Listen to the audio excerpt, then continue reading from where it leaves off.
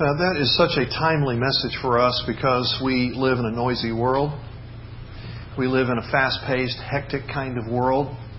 And the psalmist gave us a wise word when he exhorted us to wait on the Lord and to do so in silence. And sometimes we are in silence before the Lord, maybe with a journal, with a page of paper, and we're writing down some things that He's impressing upon us. Sometimes we're waiting in silence with the Scriptures open and pondering them and meditating upon them, just kind of soaking our soul in the Word of God. And we've been inviting you into that kind of journey all this year. We began in January in a read through the Bible effort. And friends, I already know several of you have been confessional with me that you have come to a point of some challenge, and some of you are still in the plan. Some of you have fallen by the wayside. Today is a great day to get back in the plan. So don't worry about catching up all that you haven't read yet, but we're going to begin in week 22 today.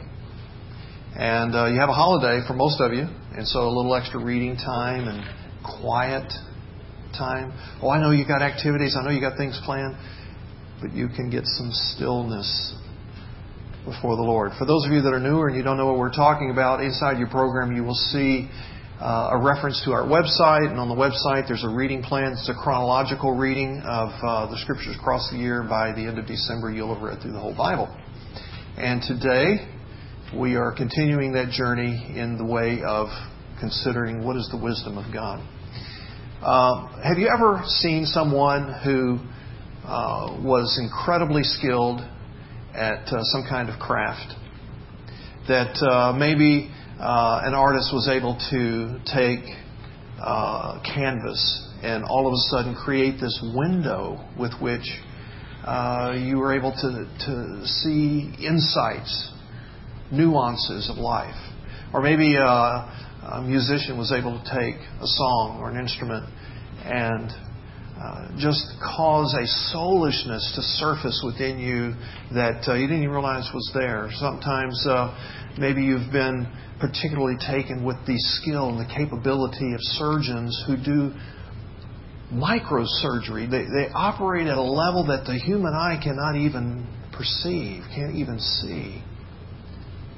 Now, this kind of skill, this kind of capability, the Bible refers to often, and particularly across the Proverbs that you're going to be reading this week.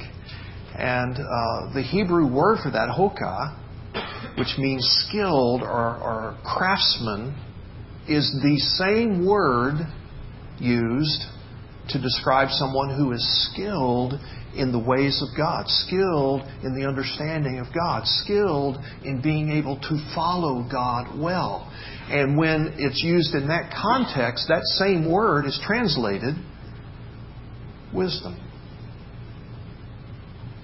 And so when we talk about wisdom, we're not talking about some idealistic, intangible as much as we're talking about a developed capacity.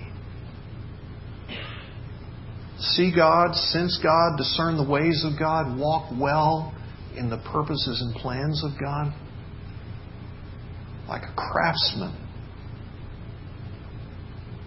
Now, conversely, someone who is not given to following God well, who is not skilled in discerning the thoughts and the plans and the purposes of God, the Bible refers to that as foolish. And thus I'm calling these Sundays, with these talks, How to Live Wise in Foolish Times, because we're in a time where people are not following God well or discerning what He's up to well. How can you be the exception? How can you be someone that is living wisely in this day?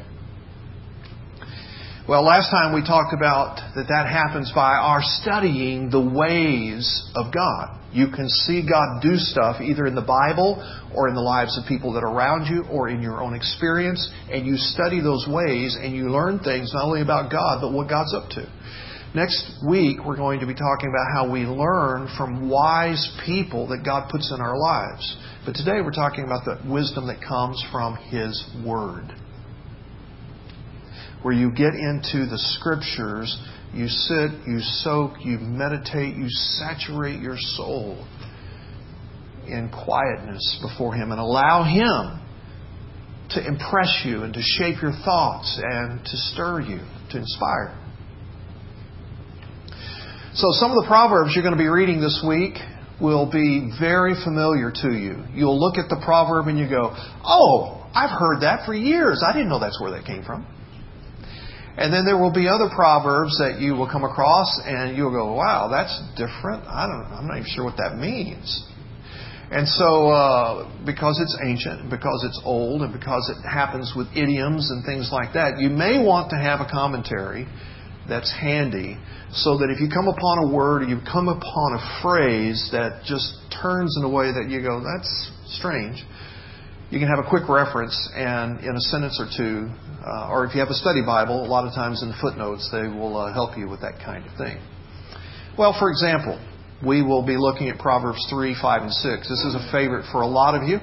In fact, my wife had cross-stitched this onto some fabric some years ago that we had prominently displayed in our home for a long time. Trust in the Lord with all your heart and lean not on your own understanding, and in all your ways acknowledge Him, and He will make straight your paths. See, when you meditate upon that, when you break that down and you think about a phrase at a time or a word at a time, trust in the Lord. Well, trust is what kind of word? It's a relational word. It's a word that is built upon, it's a reality that's built upon you're having some experience with someone personally so that you trust them. And the writer of the Proverbs says to trust God, but not just trust Him with all your heart. In other words, trust Him always before you'd even trust yourself. How do you think about the implication of that? Lean not on your own understanding, but instead trust Him. So if God says this about that, but I always thought that about this, the Bible says, don't even second guess it. Go with what God said about it. Now, there are times where that feels a little counterintuitive. True? Sometimes you're like, I know the Bible says this, but that just doesn't feel right. You ever been there? I'm going to bring the kids back in here. They were a lot more fun. The reason why sometimes we're into the Word of God, and God is pretty explicit. It is this way, and I want you to walk in this way. And we go, that just doesn't quite feel right. That's because we're told in another proverb, if it'll advance, 14:12, that there is a way that seems right to a man, but its end is the way of death. See, you just keep on reading. In fact, that proverb is so important, a couple of chapters later, it'll be repeated again verbatim. See, we adopt ways from living in this world, being a part of this culture, being socialized in the way that we've been socialized, that certain things feel right to us, feel that way. Certain things make sense to us in our context. And then we look at a Scripture which is considered to be eternal, and we hold that up against our experience and we go, that just doesn't feel right. And the Bible says, well, of course it doesn't. And there's a lot of those kinds of ways that are going to seem right to you. But watch out. They don't hold life. They won't bring life. They'll in fact bring death. Go with God's way. And then Proverbs 19:16 says, whoever keeps the commandments keeps his life, and he who despises his ways will die. In other words, when I come to a point where I can trust Him, and I trust Him with a whole heart, and I minimize the times that I'm second guessing Him, and I'm able to press through the stuff that just doesn't feel right, and I keep His commandments, that works for life in me. That works for fullness in me. That works for His promises coming to pass in me. And, of course, the opposite of that is lack of life and death. And then Proverbs 19:16 says this, many are the plans in the mind of a man. We're always figuring. We're always contemplating stuff. And many are those. But you know what? It's the purpose of the Lord that really will stand. And so even when I am considering the wills and the way of God via the Word of God, and it just doesn't feel right, and I'm going to devise my own plan, I'm going to figure it out myself. He said, you know what? His purposes are going to be fulfilled anyway. So the question is, would you like to be in on the ride of His will and purposes being accomplished, or do you want to be against that current? Because it's going to happen. So the brothers of Joseph purposed to sell Joseph into slavery.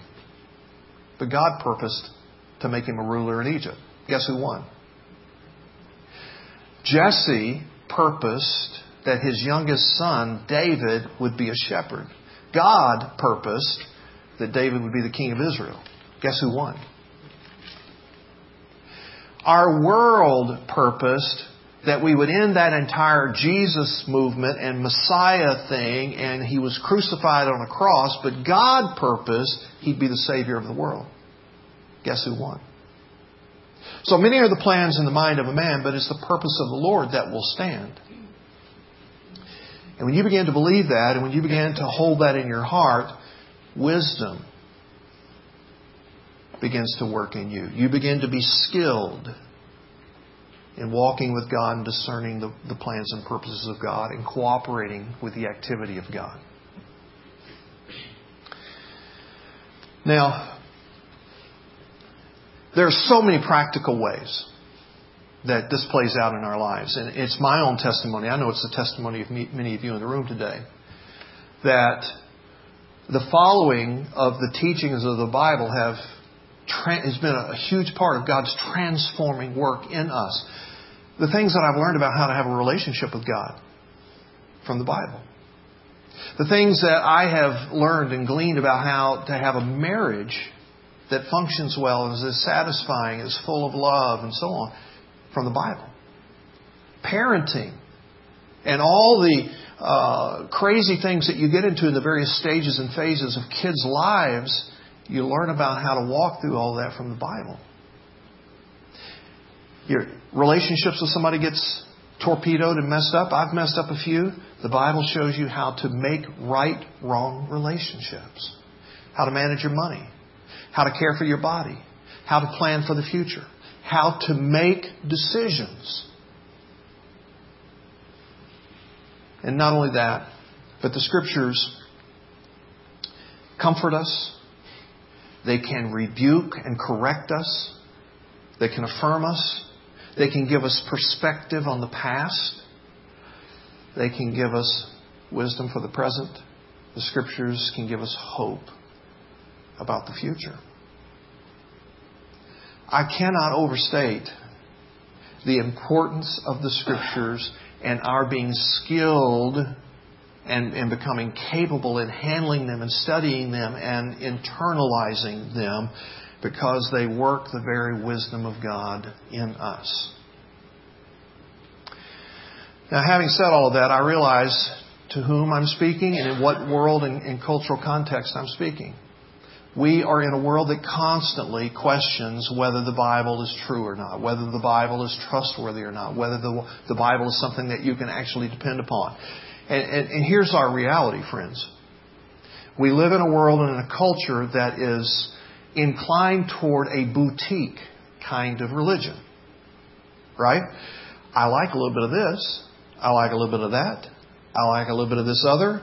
And I think I'll just kind of pick and choose, and I'll put together my own unique religion. It's called syncretism. And the only thing wrong with that is that it's wrong. Now, you go, well, that was kind of arrogant for you to say, but if you are a Bible-believing person, then you know God claims exclusivity on truth. And that everything else is some shadow, at best, of the truth. And so, friends, what you're going to have to come down on in terms of a decision on a very personal level is whether or not the Scriptures are trustworthy. Are they dependable? Can they be counted upon? Can I bet my life on them? Does it prove right for me to trust Him with all my heart and not lean on my own understanding? And there's a lot of ambivalence about that. And then there's a lot of out and out conclusion. No, I can't do that. I'll just take some that, I'll do the Thomas Jefferson method. He took a Bible and he cut out the parts that he could accept and he threw away the rest of it, and then he put the rest of it together. In fact, they have it in a little museum now. You can see the Thomas Jefferson Bible. It's very, very small.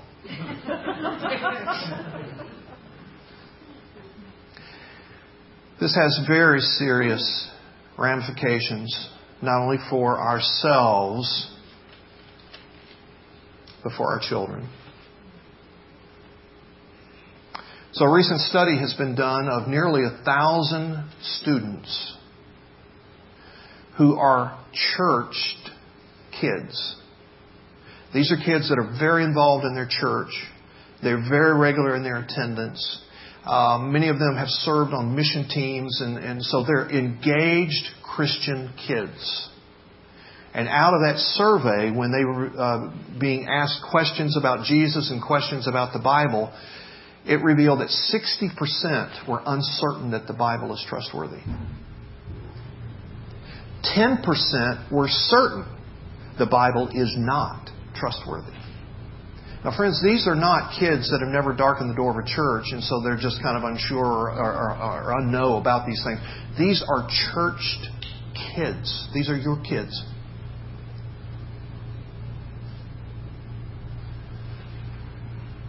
Now, that might be shocking to you. That might not be shocking to you. Because that might exactly represent where you are on the matter. And I'm just asking you today to think carefully. To think thoroughly.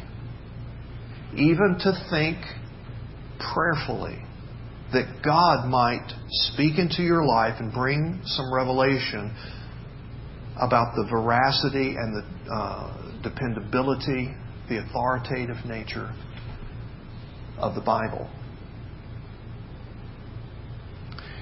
So as I said, our proclivity, the way that seems right to us, is to pick some things that kind of fit my worldview and my world experience and just kind of either out and out reject or just kind of ignore, not pay too much attention to those things that don't make a lot of sense. Don't fit my worldview. For example, I don't know anybody that has a problem with the golden rule, right? Do unto others as you'd have them do unto you. That would make Thomas Jefferson's Bible. That'd make your Bible. I mean, you can put that in there. I can live with that. But then you look at John 14:6, where Jesus says, I'm the way, I'm the truth, I'm the life. No one comes to the Father but by me. The exclusivity of Christianity. And that makes some of us in the room chafe a little bit. It makes us a little uncomfortable, and you're like, oh gosh, he's going to talk about that again. Not too long ago, I had the opportunity to hear an interview with former President Jimmy Carter. Now, for those of you that have been around for a little while, maybe you can remember his presidency. He was very known during his presidency for his faith. He was very known for reading his Bible every day, for attending worship regularly, and in fact for teaching Sunday school frequently. During his presidency, it got interrupted every now and then, but before he was president and since he's been president, he has taught Sunday school every Sunday for decades. He, by his own admission, is a Bible-believing follower of Christ. So I got to hear this interview with him the other day, and it's a Christian program, and the interviewer is asking him all kinds of questions about his faith and about his practice. about his ideas about the Bible and so on. And it was very obvious in the interview how much the man studies, how many theologians he has consulted, how much of his life he has given to the teaching of the Bible and trying to practice what the Bible teaches. And one of the questions that came up was about evangelism and about missions. And President Carter said, I very much believe in that. From the time I was a small child, I sacrificially gave contributions to help missionaries and missions around the world. And I have continued to do that to this day. And more questions, and it was revealed he's made mission trips. And he's gone all over the globe to talk about the gospel and to talk about Jesus and the saving power that's in Jesus. And of course, he's been very involved in Habitat for Humanity, which is a Christian-based nonprofit that provides affordable housing for a lot of income-challenged people. And he's been, a primary kind of icon for all of that.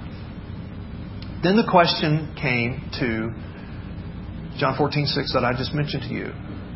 So President Carter, what do you think about this verse? Jesus said, I'm the way, the truth, and the life, and that nobody comes to the Father but by me. And he said, I don't believe that. And the interviewer said, okay, I just have to pause there because you said, I believe the Bible. You've given decades of your life to study and teaching the Bible. You've given sacrificially of your finances to fund missionary enterprise where people would go around the world sharing the contents of the Bible, the gospel, the hope that's in Jesus. You've made those trips yourself, but yet you think there are ways to come to a saving position with God aside from Jesus? And President Carter said, I just know that God's a loving God. And I just can't imagine that loving God will ever allow someone to go to hell. And friend, I realize that sentiment represents some of you in the room. It certainly represents the sentiment of many people that I talk with throughout the week in the traffic patterns that my life is involved in. And so here's why I'm asking you to think carefully. If a loving God would never allow someone to go to hell, then why would that loving God allow His precious, pure, holy, sinless Son to suffer such horrific, grotesque crucifixion on the cross? If that price was not necessary, why in the world would He ever allow Jesus to go through all of that? And why in the world would Jesus Himself say, I'm the way, I'm the truth, I'm the life, no one comes to the Father but by me? Was Jesus like 99.9% correct in everything that He taught, but He just kind of missed it on that one point? So when I ask you to think carefully, friends, I'm just talking about consistency. And what is it that is in the same stream of logic?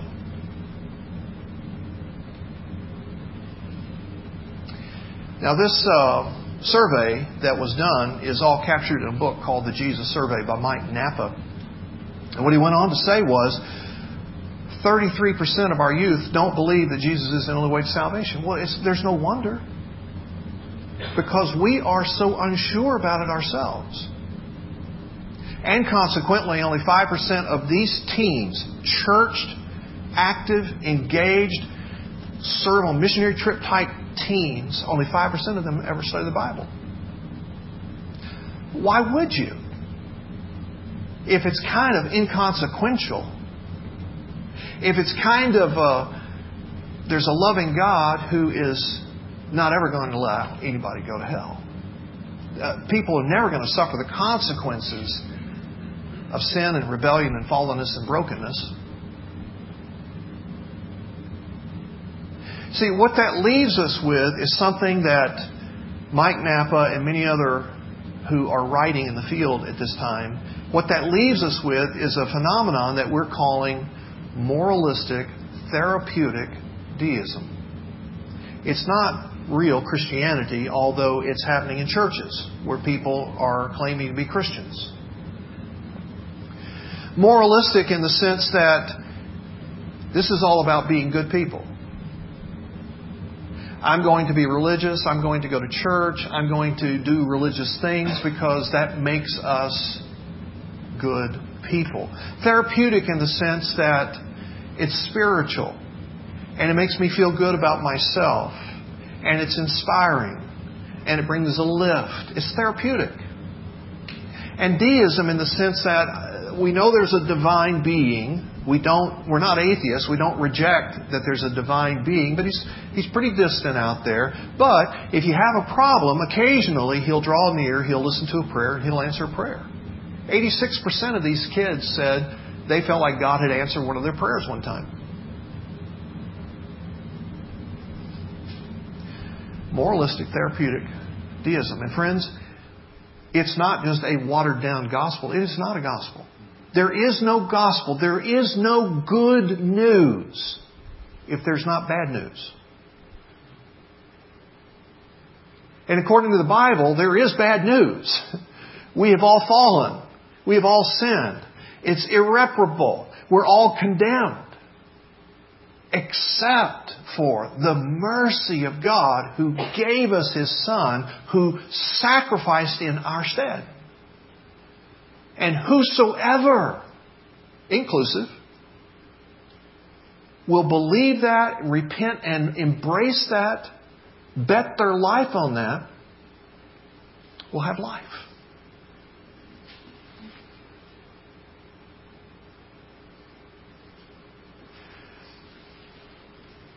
Now, I don't have time today, don't worry, we're about to wrap up, to talk about why the Bible is dependable, why it's trustworthy, why it is authoritative, and why you can bet your life. I don't have time to talk about that today, but I have talked about it before. And so I would encourage you, if you're interested in that topic, you can go to our website.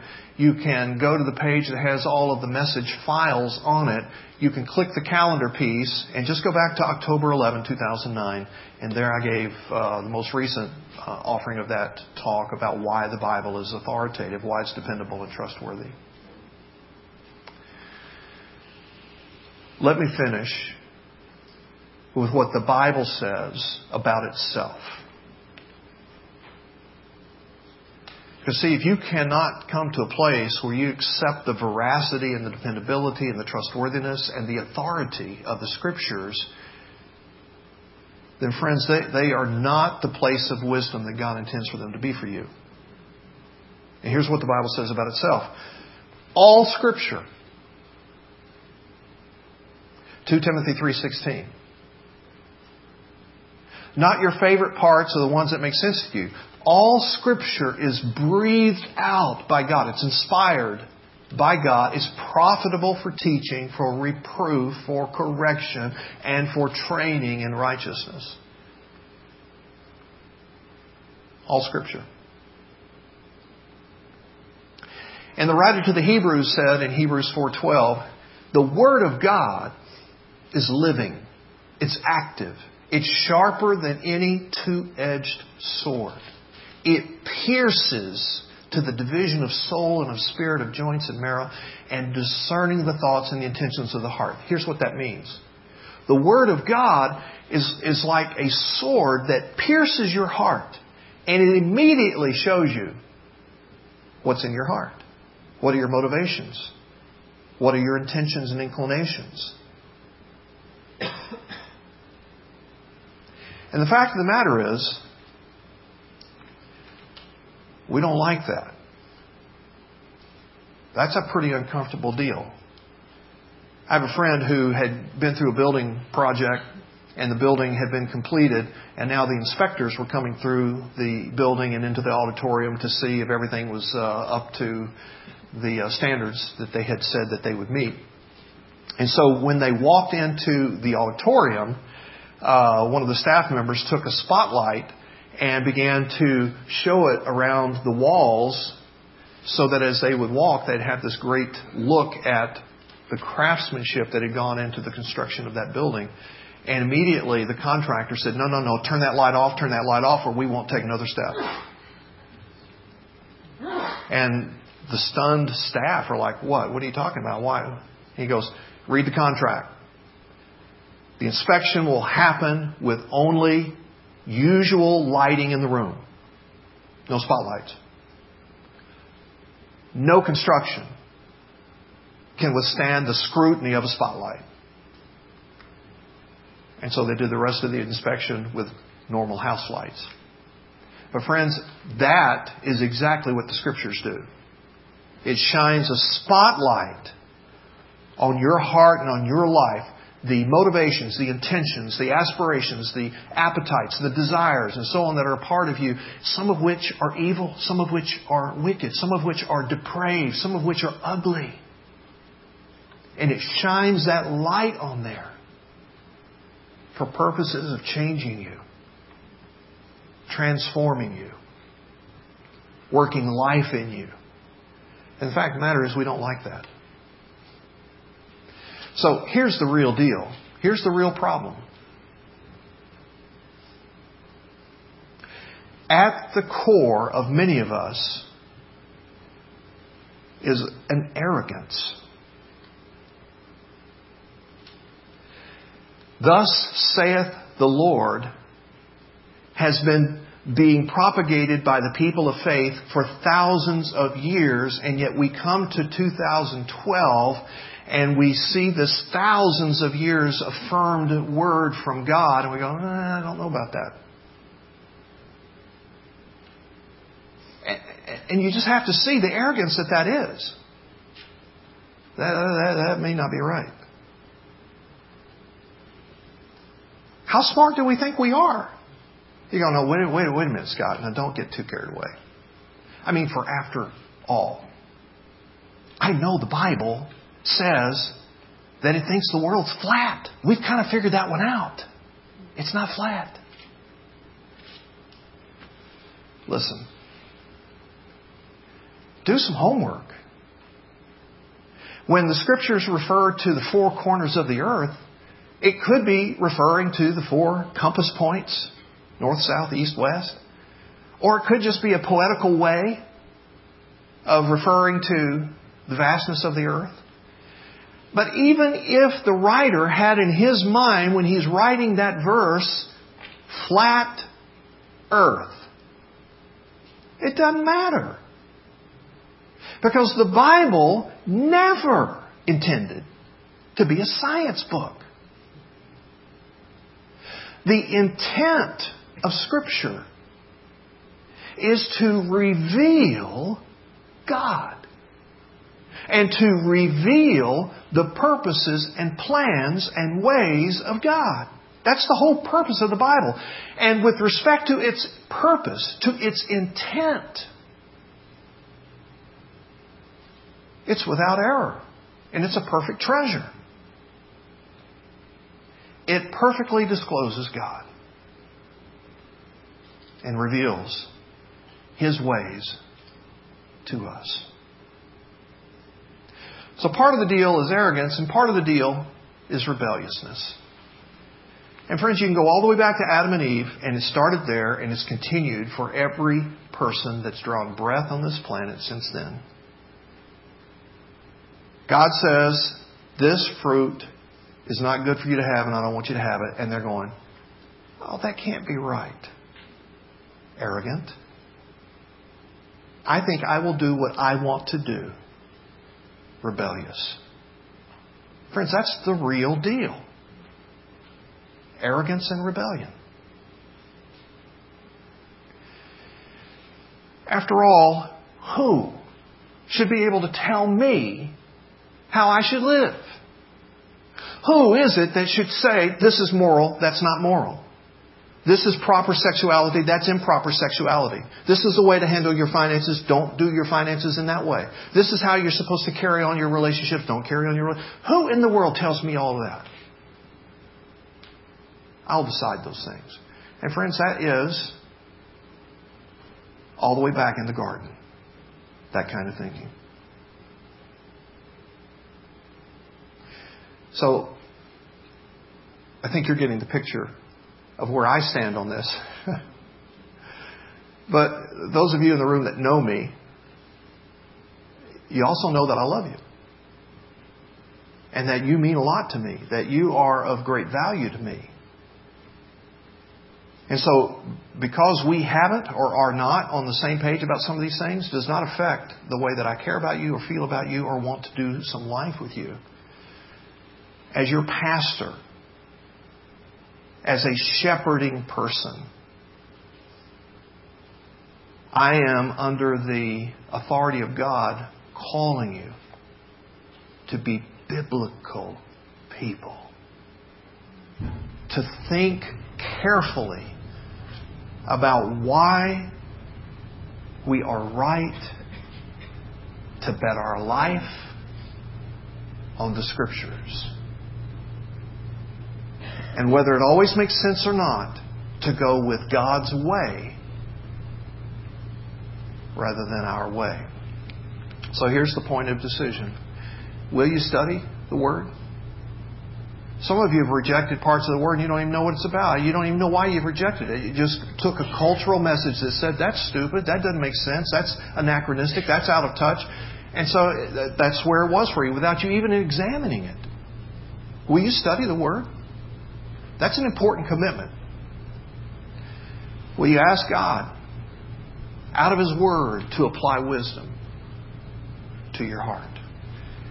And then will you live wisely? Not just for your sake, and it will bless you. Not just for the sake of others. It'll bless them when you live wisely. But especially that you might glorify God by living life well. Let me pray for you.